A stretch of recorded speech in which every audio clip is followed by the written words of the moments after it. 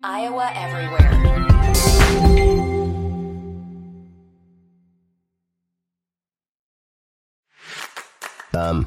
We'd love to tell you what this podcast is about, but the truth is, we don't know. The CW Pod, at home on Iowa Everywhere. From the Channel Seed Studios, this is Iowa Everywhere. Channel Seed. Seedsmanship at work. What's up, guys? Welcome to a new CW Pod here on Iowa Everywhere. Changing things up yet again this week. You know it by now. If you've listened, we do different things on this podcast. We will do sports. We're not doing sports this week. Get into it. I want to thank our sponsor, Circa Sports Iowa. I actually just booked my flight going out there for week 0 of the college football season. I'm going to sign up for all the NFL contests, all that good stuff.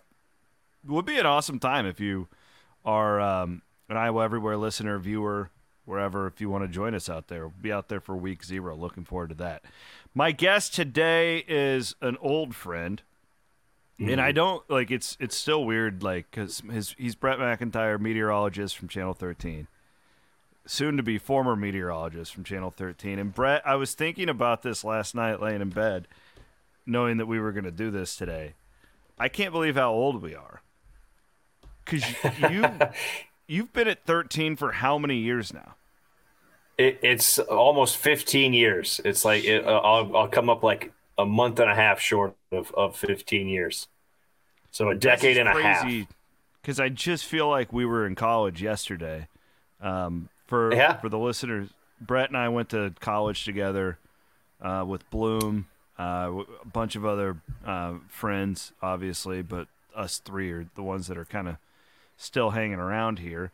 And you were a sports guy, because I was. Yep. And then, like, so you were a year younger than me. I was trying to walk myself through this. You're a year younger than me. I go off, start doing my thing, and then you all of a sudden, I talk to you, and you're like, "Yeah, I'm going to be a meteorologist." And I was like, "Whoa!" Like I knew you were a smart guy. I didn't even know you had like an interest in that.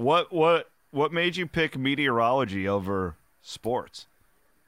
Well, the plan kind of always was meteorology. So we kind of crossed the streams because my dad was a sports writer for the paper in Fort Dodge. So I always kind of grown up around sports. I've been to all, you name it, small high school, anywhere north of Highway 30. I've probably seen a basketball or football game in any of those spots. And then we've been to all kinds. It was the cool thing growing up is we got to go to see Iowa football and basketball games, Iowa State football and basketball games. So I've been in the press box at Jack Trice when it wasn't even a press box, when it was over under the stands on the east side where those club seats are now. So I've been in there.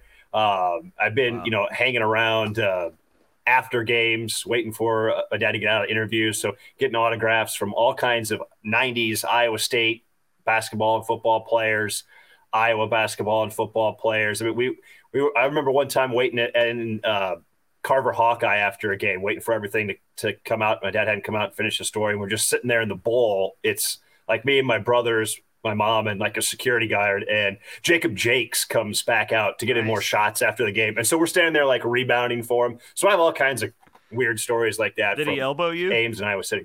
Oh yeah. Then when my dad came back, then he let us take a couple shots. So we're jacking up threes as like 10-year-olds out there. So did Jacob Jakes try and like trip you or kick you in the junk? Like no, we did not catch any elbows, but we were too low. I think they all just would have gone over our heads anyway. But so I always had the sports background. I knew I wanted to do meteorology, but so I kind of finagled my way into writing for the Daily. Make some of that beer money on the side or whatever. I know one of our friends was writing at the Daily at the time too, so I had all kinds of connections there. So that was a lot of fun on the side. But yeah, I've been doing the meteorology degree and ended up kind of doing the double degree thing, just the way the credits worked out. So I had journalism and broadcasting there to go hand in hand. So parlayed that into the internship with Keith. So a bunch of our path is about the same because we were both interns for Keith. We were both Cyclone insiders on WHO 13, which in my deep dive through the vaults, I have the infamous clip that almost got me banned from Ames forever. I'm not going to name any names, but I know there are still people involved with the athletic department, or might not be anymore, but to this day are still upset about something that may or may not have happened on the television news. Can I say it? In the middle, sure. I got to put the clip out now that I found it. But I think you have to. Yeah. So they used to do this deal. Do they still do the Cyclone Insider thing? Is that still? Oh God, no, those are long gone. Okay. I think we got paid like $25 a pop for it. I didn't even get that. I always got gift cards to Ohana Steakhouse. But yeah, it might have been a gift card. Whatever it was worth like $25. I never got paid. I ate so much Ohana Steakhouse during that era of my life. Oh my gosh. But okay, so I did it. So there was this deal where on like Thursday nights we would go on the news and we would give like a minute monologue and make a prediction for the Iowa State game that coming week. I got run off because I didn't look the part enough. Like I was in college and my clothes weren't ironed to like I wasn't a TV guy. I'm an internet guy, right? I never wanted to be a TV guy. And Murph gives me shit about that to this day. It's a on-running joke. See, I move on. I'd done that for a couple of years. You get the gig. And this was during the Chiswick years, right? And you wore a paper bag over your head for the broadcast. Yeah. So I got into the same bit where it was this was 2007. So it's Chiswick's first year. Iowa State is horrendous. Now, the people that got mad about this can pretend they're mad, but they don't like Gene Chiswick. They know that era stunk. It was terrible. So don't get me this offended. But so it's going terribly for Iowa State. This is the year that Iowa loses on senior day to Western Michigan to miss a bowl. Plus, they had just a plethora of just horrible off the field. So just the whole thing is just going terribly. And Keith comes to me and he says, the news director, the management's kind of getting, we not want to do these anymore because the Iowa State guys just coming on and, kind of trying to nicely say, well, they're going to get their butt kicked again this week or whatever. And Iowa's a mess. Maybe we just not waste, 2 minutes each week on these things. So you gotta figure out a way to like spice it up a little bit. Well, Chiswick hands me a gift. I can't remember if it was homecoming or not, but they played Texas and they get beat 56-3. Vince Young played in that game. I mean, that's bad. I mean, that's like that early was 90s. Yeah, that was Colt McCoy. Yeah. But It was like an early 90s Iowa State butt kicking. So we're trying to think something. Yeah, and so it goes into that. I get a paper bag, a cardinal and gold paper bag that goes on the head at the end of the sign off, and it saved the segment. You tell a senior in college that wants to get into TV that you might get canceled. I can't lose that $25 a week. No. I gotta find that extra gear. So we found it. Yeah, but this is also an era where local TV is still like primo for sports. Right. And to the close thing, when I post the clip, it may or may not have been a red T-shirt underneath a sport jacket. I can't rule that out. Well, I almost got run off that gig because I didn't iron well enough. Oh man, it was a really stressful deal. Every Thursday, I'd have to get up and we were out raising hell until about 2:00 the night before, and then I had to go in there and do that. It was an era for sure. So then years and years later, this was like maybe 5 years ago. One of our mutual buddies that would come back and help out media with football games was up in the press box, and the person that was most irritated by this, we'll leave him nameless, but you might get it from the impression. He goes, "So, Grant, are you still friends with that Brett McIntyre?" He goes, "Yeah." He just shakes his head and walks off. So you still have a reputation. I never lost the invite to Si's House of Trivia, so the reach didn't go that far. But yeah, I was on thin ice there for a while. For a while in the Jacobson building. Yeah. It's now just Keith says I should show that to Campbell because Campbell will like that now because it's another show how far we've come. Campbell and I think that's right. Great. That shows us the growth where we were. Campbell, I don't think he would ever say this to me now, but it was early. I think it was the first year that he was there, and he actually heard something on my radio show and texted me that I wasn't being hard enough on the team. Oh my gosh. Like he was just like, oh, we suck. You're going to totally different deal than back in the day where, people are very sensitive when they work in these athletic departments. Yep. I understand it.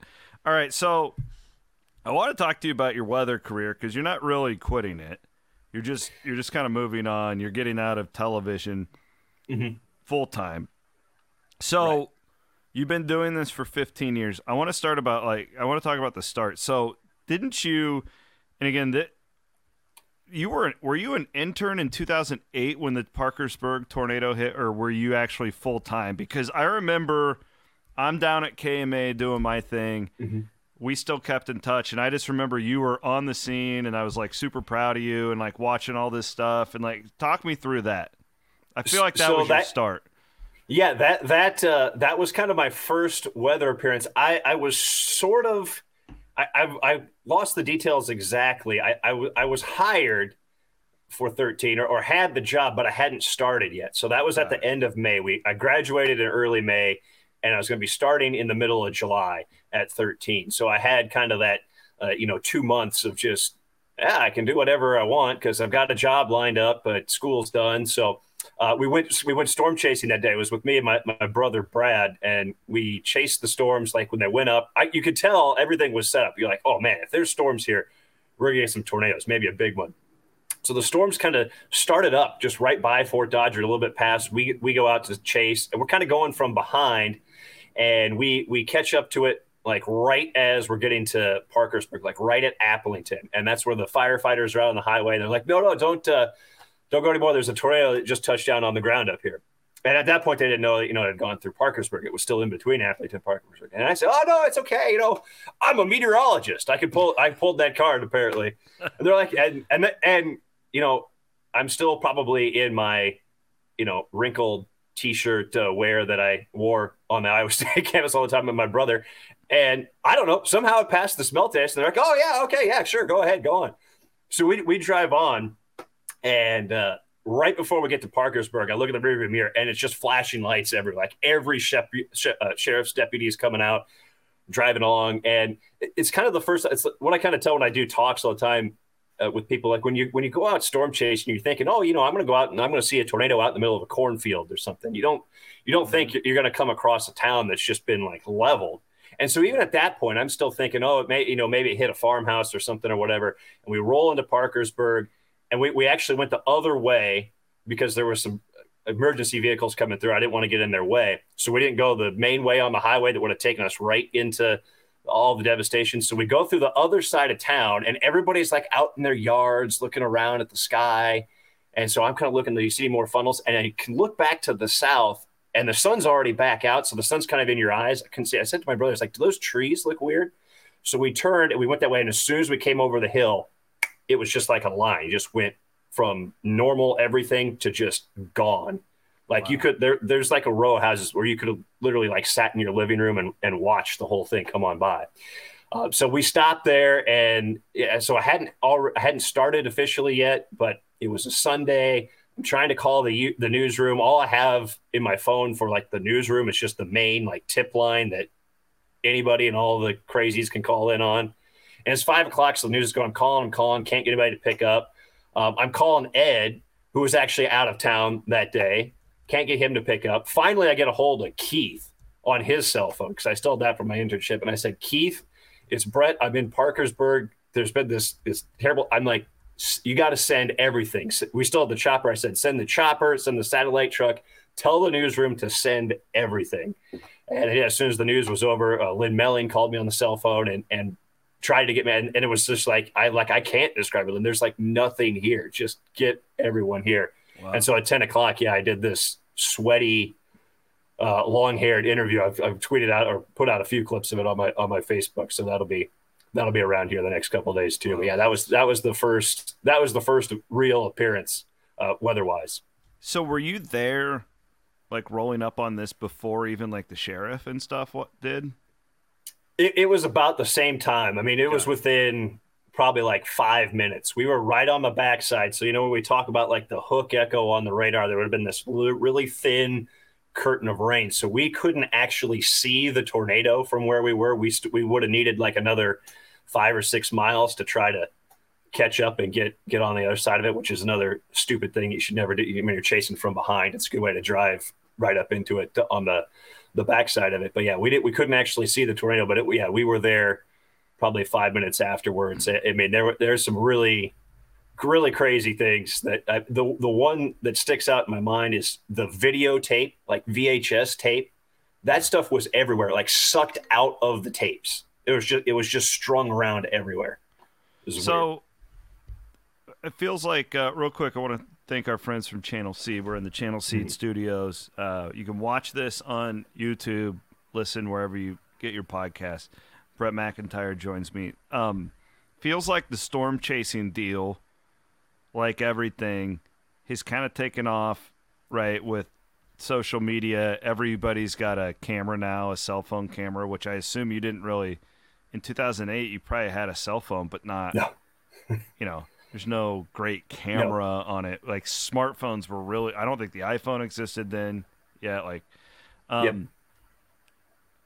do you, I want to talk about chasing because I did spotting when I was same time when you were in 2008. I was working local radio in Western Iowa where I had become a trained spotter because it's a really big deal back there. Nobody in Western Iowa we get Des Moines news and we get Omaha news, but nobody really gives a crap about us.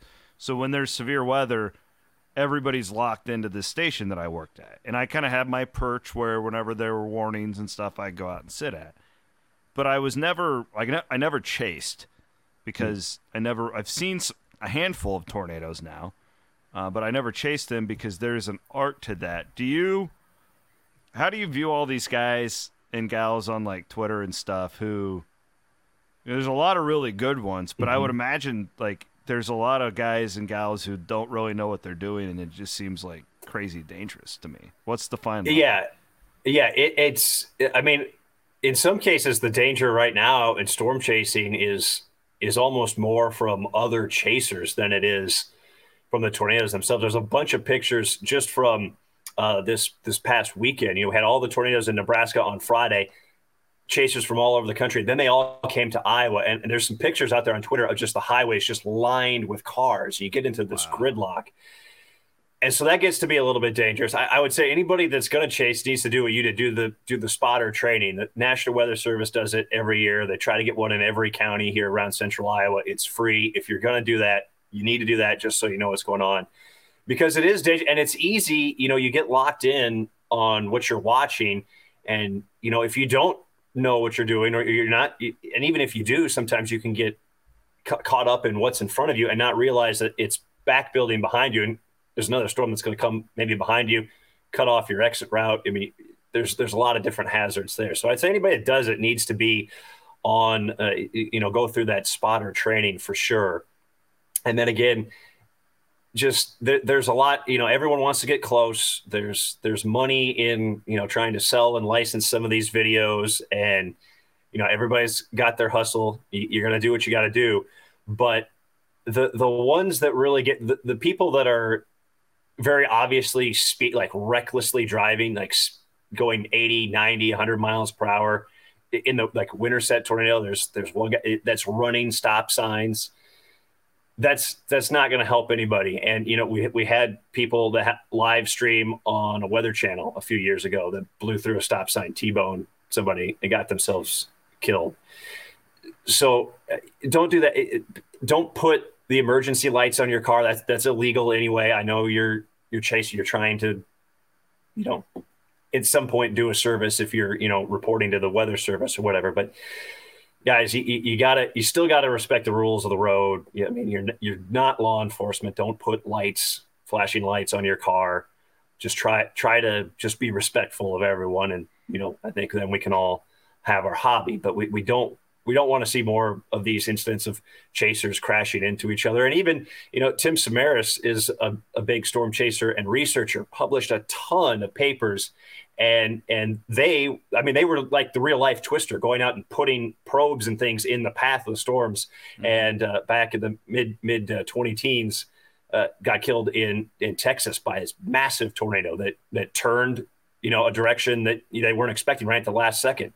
And he and his son, another person got killed there. So it can happen even to people who know exactly what they're doing and are out there actually gathering research and publishing papers on this, not just out, to get a bunch of likes or shares or whatever. So there's a lot of danger to it. We don't want to be adding to it, but just by the way we're behaving, because it might go a little bit farther, go a little bit more viral that way.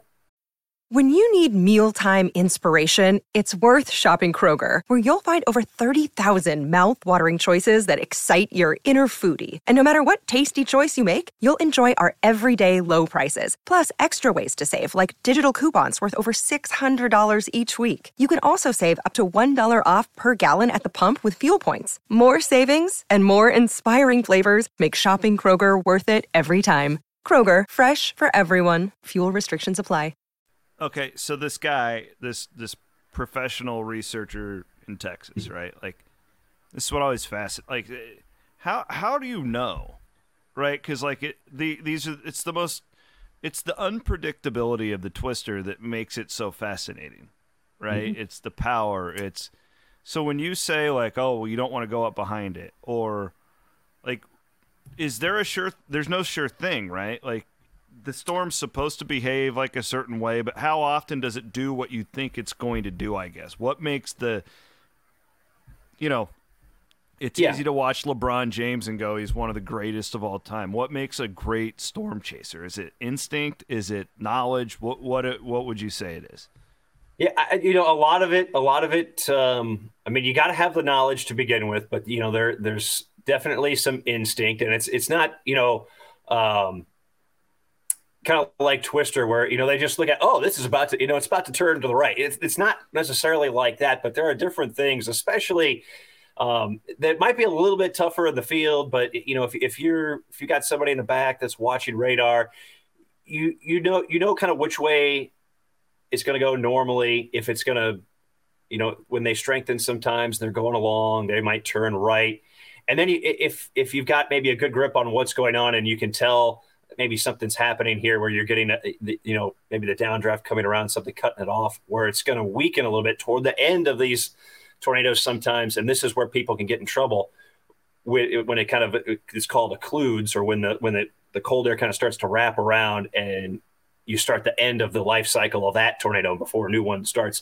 Then it can make these kind of unusual left turns that deviate from what you would expect. And, trying to know when that's going to happen ahead of time, you don't always know with that amount of time. So it's more about just making sure you're in a good space in relation to the storm, where one, you're not in the direct line, and you have a way out if something changes. So it's some of these people that kind of get up close to it and then get on the wrong side, where, yeah, you're fine for now, but if this thing starts to weaken, it's going to come right over you. And now you don't have an option, because you can't go forward because the tornado's there. You can't go backwards because that's where the baseball size hit. You get yourself boxed in if you get on the wrong side of it. So you gotta know where you're at and have that plan. Okay, what's my move if something changes here? How do I get out? And when you get a storm on three sides of you, you've only got one. If something changes, then you're in trouble. Okay, so what about? Do you remember a few years ago? It was the one that I got. I think you guys may have used my footage, the Bondurant one, and then Marshalltown got leveled that day. So that is I have a newfound respect for these storms after experiencing that. I was getting ready to go to my radio show, right, and my phone started blowing up. Well, first of all, it started with my dog was like spinning around in circles in our living room, and it was weird. I thought he had to go to the bathroom. Let him outside. He's outside barking. My phone blows up, and it says we're in a tornado warning, and it was sunny out in Bondurant that day. And I'm not kidding. Within 5 minutes, I can see the funnel. I'm standing out on my deck, and like the freight train thing is real. I've learned. after being that close to one. It's a very real thing. I corral the dog. The one thing I learned about it when you see one that close is it's more of a suction than you see like on the videos, right? Like I think when we see it on TV, it's like you think it's like this swirling, but when you see it that close, like I could literally see like particles from people's roof going up into the funnel. That day was really weird, though, because it was one of those days where we weren't in a tornado warning. We were not in a severe thunderstorm warning. Boom, tornado warning. And I was like you, so that this rolls by, and me and my neighbor, we were like the first people on the scene, like a block away. What happens on a day like that? Well, it's funny that you bring that up because that is one of my most memorable days because it was the weirdest. You're right. It was not like a typical tornado day. I was coming in the afternoon, but around lunch, we have this sometimes, especially kind of in the middle of the summer. Maybe it's not peak tornado season. The National Weather Service will put out this thing that says, conditions are favorable for funnel clouds today. And basically they're glorified dust devils. There's not any spin up like where the storm is. So the storm itself isn't doing anything. It's just that we've got this weird spin close to the ground. And when it gets stretched out, like when you twist yourself up on the swing set, then you pull your feet in and you spin faster. It's making like these weak, like dust devil things. And so that was what was put out for like Ames up to Algona. We just kind of have these funnel clouds that they're harmless. Maybe they touch the ground. They're down for a couple minutes. They're gone. They're not going to level your house. So I'm like, okay, whatever. Tweeted that out. Went about my day. I'm driving into the station. I have KXNO on, and the emergency alert thing comes on, and it says tornado warning. I'm like at Grace Lake, and I'm like, oh, crap. And it's Polk County, and then I'm definitely like, oh, gosh. And so I'm just thinking, well, these things just touch the ground, because if that does happen and somebody sees it, they'll put out a small tornado warning for like 10 minutes. I know Amber's in at the station, so I'm like, all right, I'll be there in a minute. I get in, and I sit down at the radar so she can go walk on camera. And on the side of our screen where I have the radar, I get this like real-time feed of like pictures that are sent into our photo or our Facebook pages. And I'm looking at those pictures. And when we have these weak funnel clouds, they're usually just really skinny and smooth. And I'm seeing all this stuff coming in from Bondurant. And I'm like, that looks like a real tornado. I mean, that looks more, that's not what I'm expecting to see and what had happened. And it's still in 15 years, this is the only time it's ever happened. We had this weak spin, but it caught up to this warm front that we had that was basically just east of Des Moines. And when it caught up to that, it got into more spin. And so we went from funnel clouds to the National Weather Service's like, these could be tornadoes and some strong. And we ended up with two EF3s that day in Marshalltown and Pella, plus all of the stuff in Bondurant. But Bondurant was like right where it changed, because I remember the pictures. People were sending in pictures, and there was like 2 or 3 in like one picture. Yeah, it looked like the day after tomorrow. After that one flew over my house, and again, it didn't really touch the ground until after it was past me. I have a video where I could see 3 tornadoes at one time. There was one out in a field to the north of town. There was the one that destroyed the good chunk of town. And then there was another in the distance that I don't ever think touched down. But it was the craziest 10 minutes because it went from sunny to, and like say, I mean, I just have a newfound respect for it because I'd never know. You hear about these things, the freight train, the suction, until you see it up close like that. And like uprooting trees, like a block from my house was untouched. House was untouched. But then, literally a block away, trees that have been there for 100 years have been ripped out of the ground. You know, and an entire block was down. And it was unlike anything. And again, like I went from a guy who was like, hundreds of people listening to this right now who are like, tornadoes are really cool, we like following severe weather, to all of a sudden being like, I respect this a lot more, I think. It's a weird feeling because it is cool. You do get excited seeing it. But then when you've seen, I've seen what's happened in Parkersburg. I was down in Winterset for 2 days after that came through, and just all the stuff there. And So, I mean, it's weird because there still is, an excitement and wonder about it, but it is one of those things that until you do see what can actually happen, it's like that abstract thing. It's hard to connect. It's hard to explain to somebody, until it does happen to you or you do see it. So during your time, we used to have fun with you on the radio show when I was at KXNO, but we had the derecho, we had the bomb cyclone. Yep. Trying to think of all these like weird derecho. Was the derecho the weirdest thing that you ever saw in your? I mean, as far as like, because that thing was freaking crazy. Like if you go back and look at the radar from that day, but we kind of had warning. Like we knew we were going to get a storm, but nobody. Yeah. Like my wife got stuck in. She was at the mall, the outlet mall. And when that thing happened, and she couldn't leave. But like, I don't. Was that the weirdest thing you saw?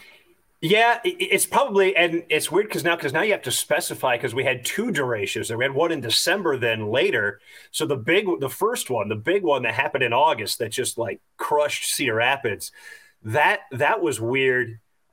Just because we knew it was coming, and I was coming in the afternoon. Again, the theme of my 15 years is every time everything hits the fan, somebody is gone, and usually it's Ed. Ed, again, Ed was gone for this one. When Urbandale flooded, that flash flood, I was gone. Megan was gone. I was in Chicago on a guys' weekend at a Cubs game. So, and I realized what was happening, and so I'm kind of like reading it out to my buddy, and then we realized we left one of our cars. My buddy's car was in Beaverdale at their house. The night we lost Larry, right? Kotler? Yes, yeah, that was the night that Larry Kotler died in that flash flood. Yeah. So that was unusual. But yeah, the derecho. I remember trying to get my stuff done so I could get in early, running all the errands. My daughter was still not even a year old, almost a year old, or 2 years old, year and a half old, 2020 was. But I'm running, I'm getting the dog to the vet, getting all this stuff done. I'm like, all right, I'll be there by 2. And then it just keeps going faster and faster as it's picking up strength. And so eventually I'm leaving here at 11:30 and it's coming through like at the same time. I'm literally backing out of the driveway. My daughter is like screaming in the front door, and my wife's like laughing because the power just went out, and I'm sitting there pushing the garage door button like 8 times before I figured out that the power's out. Oh. And then I get like a block from the house, and that's when it comes through. And I kid you not, it wasn't like leaves coming off the tree or branches. There were like chunks of the trees just like detaching from their tops and flying just airborne like 30 feet in the air across the road. And I'm sitting there going, I have got to get off of this road. I'm like, I don't know where to go. And it was like just a hurricane. I called my boss. I said, Rod, I'm on my way. Somebody's got to hold the door open because I don't know if I have my wallet, and 2, I'm just going to make a run. If the door's not open, I'm going to run through it. So yeah, that was nuts. And then the one that we like 3 days after. That deal. Yeah, we didn't have power for 3 days in Cedar Rapids. It was like 2 weeks for some people. They had like curfew and National Guard. That was nuts. And that was in the middle of COVID. Mm-hmm. And then to tie in the sports thing to it, all hell was breaking loose because they were like, that was when the Big Ten announced that they weren't going to have a season. Yep. And because I remember like I'm trying to do all this stuff with no internet and no power, and like it was impossible. It was not. We couldn't do anything. We had generators running all over the place. That was so okay. To carry on from that, like, and you jump in here and tell me if I'm like completely off base, but it does seem like we've had more extremes. You hear, climate change and all that stuff, and how it affects like the shorelines and stuff like that. Do you believe that our climate is more extreme than when you started? Like 15 years ago, or do you think it's about the same?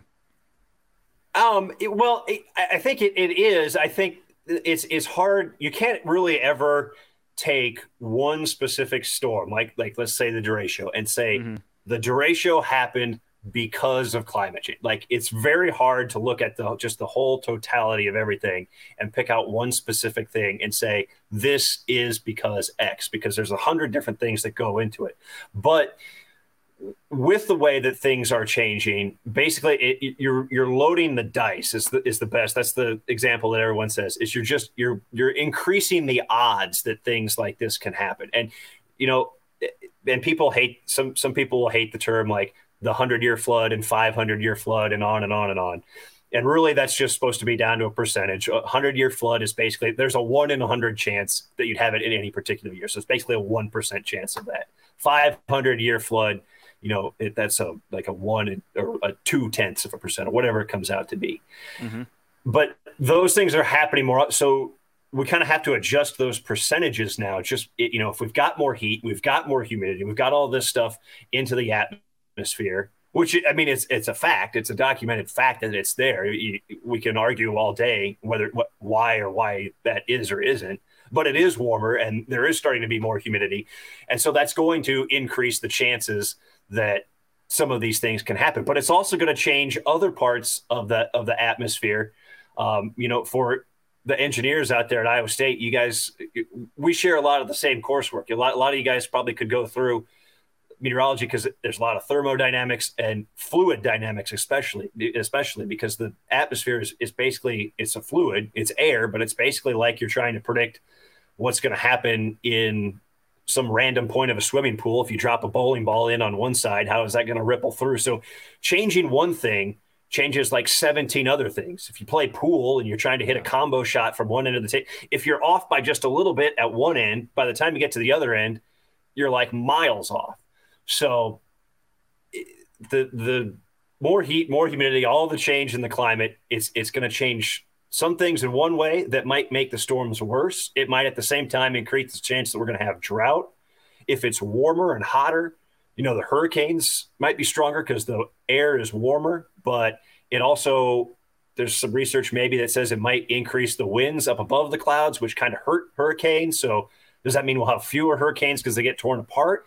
Will we have fewer hurricanes, but the ones that do happen are stronger? So there's 100 different things that go into it. And that's why it's so hard to tease out to just one specific thing. Say, okay, that wouldn't have happened if we didn't have climate change. It might have. It still might have, but it's maybe more likely that it did, or maybe more likely that it'll happen again sooner. Like we have a derecho in Iowa, like about every 2 years. This is kind of the somewhere in Iowa gets hit by a derecho. But the one we had in 2020, that was like the F5 of tornadoes. We have tornadoes all the time. We don't always have F5s. We have derechos every couple of years, but that was like the top end of the scale of derecho. So do you, after doing weather in Iowa for as long, do you guys just like think that the guys in like Phoenix just suck? Like, is that just where all the hacks go? I just feel like your job's so much more difficult, right? Like you got all this stuff. We got snow, we got humidity. Now it's dry. Oh, we got tornadoes. We got derechos. We got the bomb cyclone. The guy in Phoenix, it's going to be 90.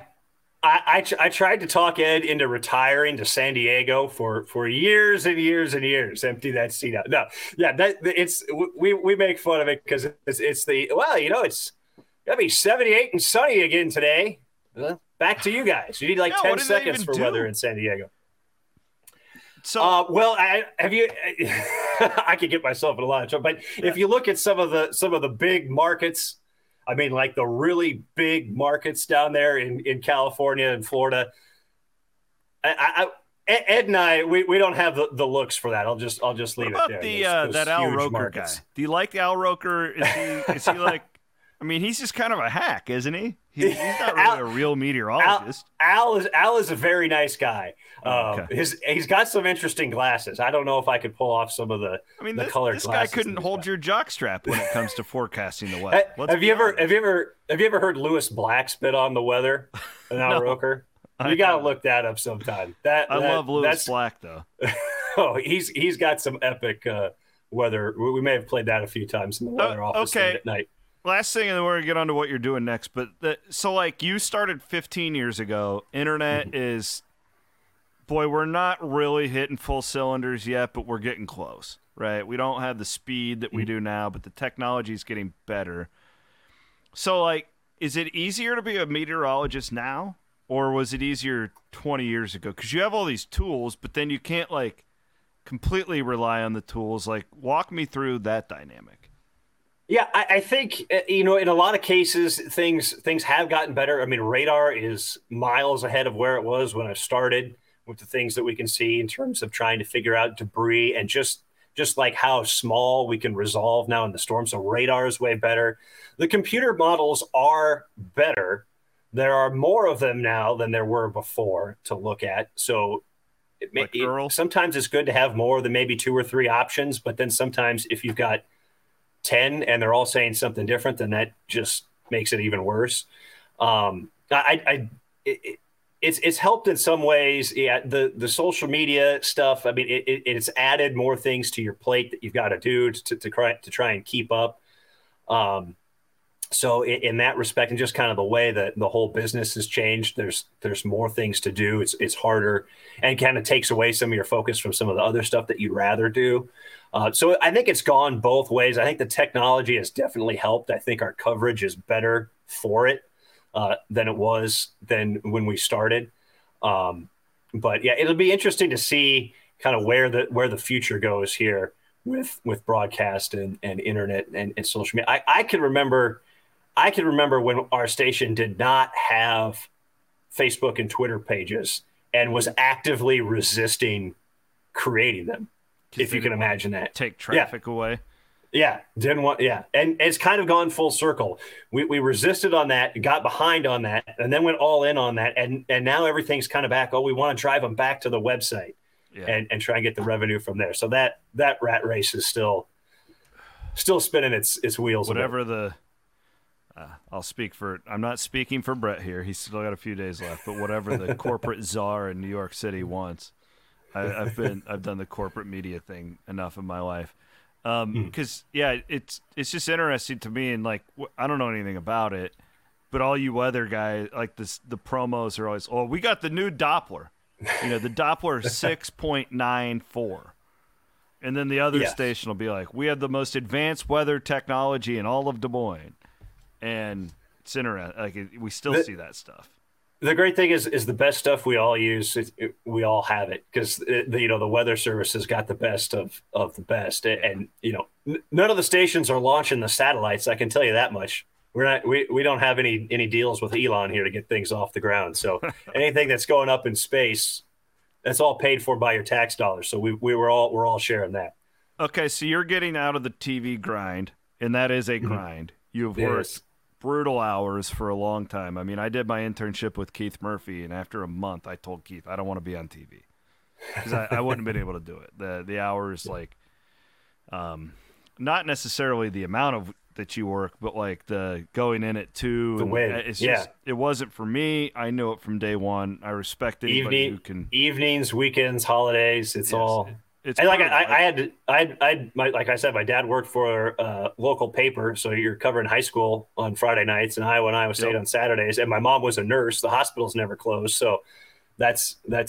And it's not just media, so I can't complain. You make everyone feel sorry for me, but it does suck sometimes. I'm happy for you as your friend because you're getting out of that, and I had to do that with KXNO, and that was a very different deal.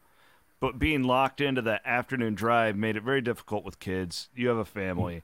You're kind of going into more of a 9 to 5 thing, although it's not necessarily one. So tell everybody you're not leaving. You're still, I don't know, you're still in the genre of weather, right? That's the best way to put it. Yeah, definitely still at the very least weather adjacent. So I'm going to Polk County Emergency Management here coming up next week. And I'm going to be under the emergency manager, kind of on their team, a team of 4. It's called kind of a program assistant is my title.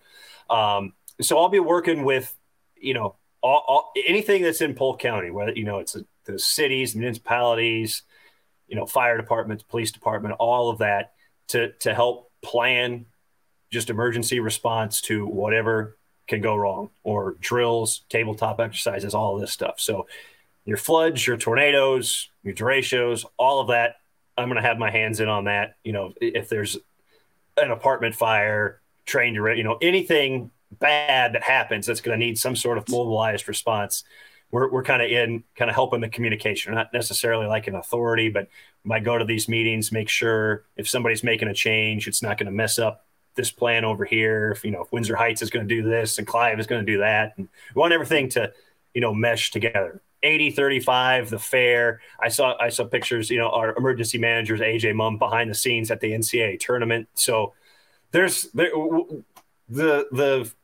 reach here will be wide. I'll still be involved in a ton of things around the metro, and again, a lot of times some of that stuff that's going to get put into motion is going to be those weather events. So when I told my chief photographer that I was leaving, what I was doing, he's the one that always goes with me when we go to tornado damage or flood weather, and he said, well, that won't change anything. I'll just still show up at the next terrible thing that's happened and point the camera at you and have you talk about it. So I said, well, yeah, that's about that might be pretty close to how it shakes out. It depends. If AJ doesn't want to talk to the media, he can say, hey, you go do it. You know how to do it. Well, that's good for you, and that's an important job. I guess like a guy like me, before you told me what you were doing, I didn't even know that those jobs existed. But then you think about it, and it's like, well, yeah, there's got to be somebody putting together these plans. And do you, I guess, like, I don't know, I'm not trying to hang on to the climate change thing, but it just seems different. Like the whole, like our whole climate seems different. And I'm not even saying it's for the worse. I'm not trying to get political here, but it feels like to me, as a guy who spends a lot of time outside, it feels like to me we're like a month behind. Is that accurate? Like, feels like summer goes deeper. Feels like it takes it longer to hit. Winter doesn't really start until like January, February. Like, is that accurate?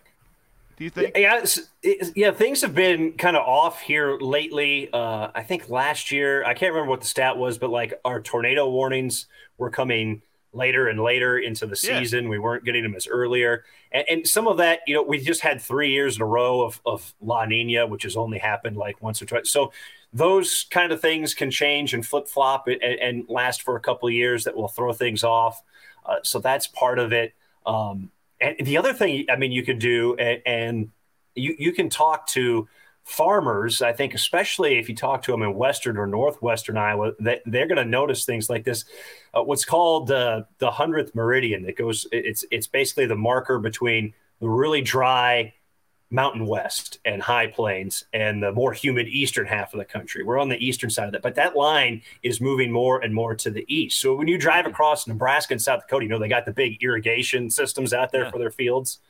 Yeah. That drier climate is coming more to the west. And obviously we've had more drought here lately in Iowa, but especially you get up towards Sioux City and in that northwestern corner of the state, it's getting drier there. And I think you've had more people that have talked about, if we're going to have to start irrigation in Iowa or not. And the overnight low temperatures are getting warmer. My uncle was a farmer. He said, the perfect temperatures for growing corn, because corn, it does most of its growing at night. That's at least the simplified version that he's explained to me, and I tell it. But 86 of the day and temperatures in the 60s overnight. So as those overnight lows go up, I mean, there's farmers that can notice that and then start to see how that impacts the yields and starts to knock it down a little bit. So there's different ways to tell, that something is different here. Something is changing, and we don't want it to change too far. We have to have, like we said, get those big irrigation systems out there, and that presents a whole nother slew of problems. Well, you'll still be my guy, okay? Still going to go to you. Yeah, for sure. I'm glad I'm not doing talk radio anymore, because anything weather related, I'd be like, we're going to get McIntyre on the phone here. No, I've loved watching your career. My wife is very, of all people, the most disappointed, because she loves watching you on the weather. But I threw her off with the politics night, though, right? You did, yeah.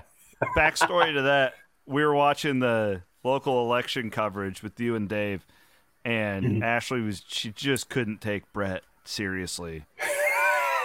I mean, if you guys know the Brett that I know and my wife saw in college, you wouldn't be able to do it either. WrestleMania, Royal Rumble, we'll down be the able living to room. be better friends now. We'll be able to do more. Like, for real, I told people that when I quit radio. It's just like, well, I'm you getting get your life back. Portion of my life back, right? I don't have to be watching games 24/7, and like I'm happy for you. I think you'll be a happy guy, and we'll probably bother you from time to time to do some sports with us here on Iowa Everywhere if you're down. Oh, definitely, love to do that. All right, brother. Well, he's Brett. So final night on the air is Sunday, right? Sunday night. Yep. Yep, right before sound off. All right, Brett will be signing off on the weather for the final time, and maybe Murph will let him wear a bag over his head on sound off. That's how it should go out. Thanks to our friends at Circa Sports Iowa, Circa Resort and Casino for bringing us today's program with Brett McIntyre. CW Pod here, signing off from the Channel Seed Studios with Brett McIntyre. I'm Chris Williams. We'll have two guys named Chris coming up on Thursday at 8:30. Jared and J-Bo coming up. The Hook. All your great shows here on Iowa Everywhere. Have a great rest of your week. Iowa Everywhere.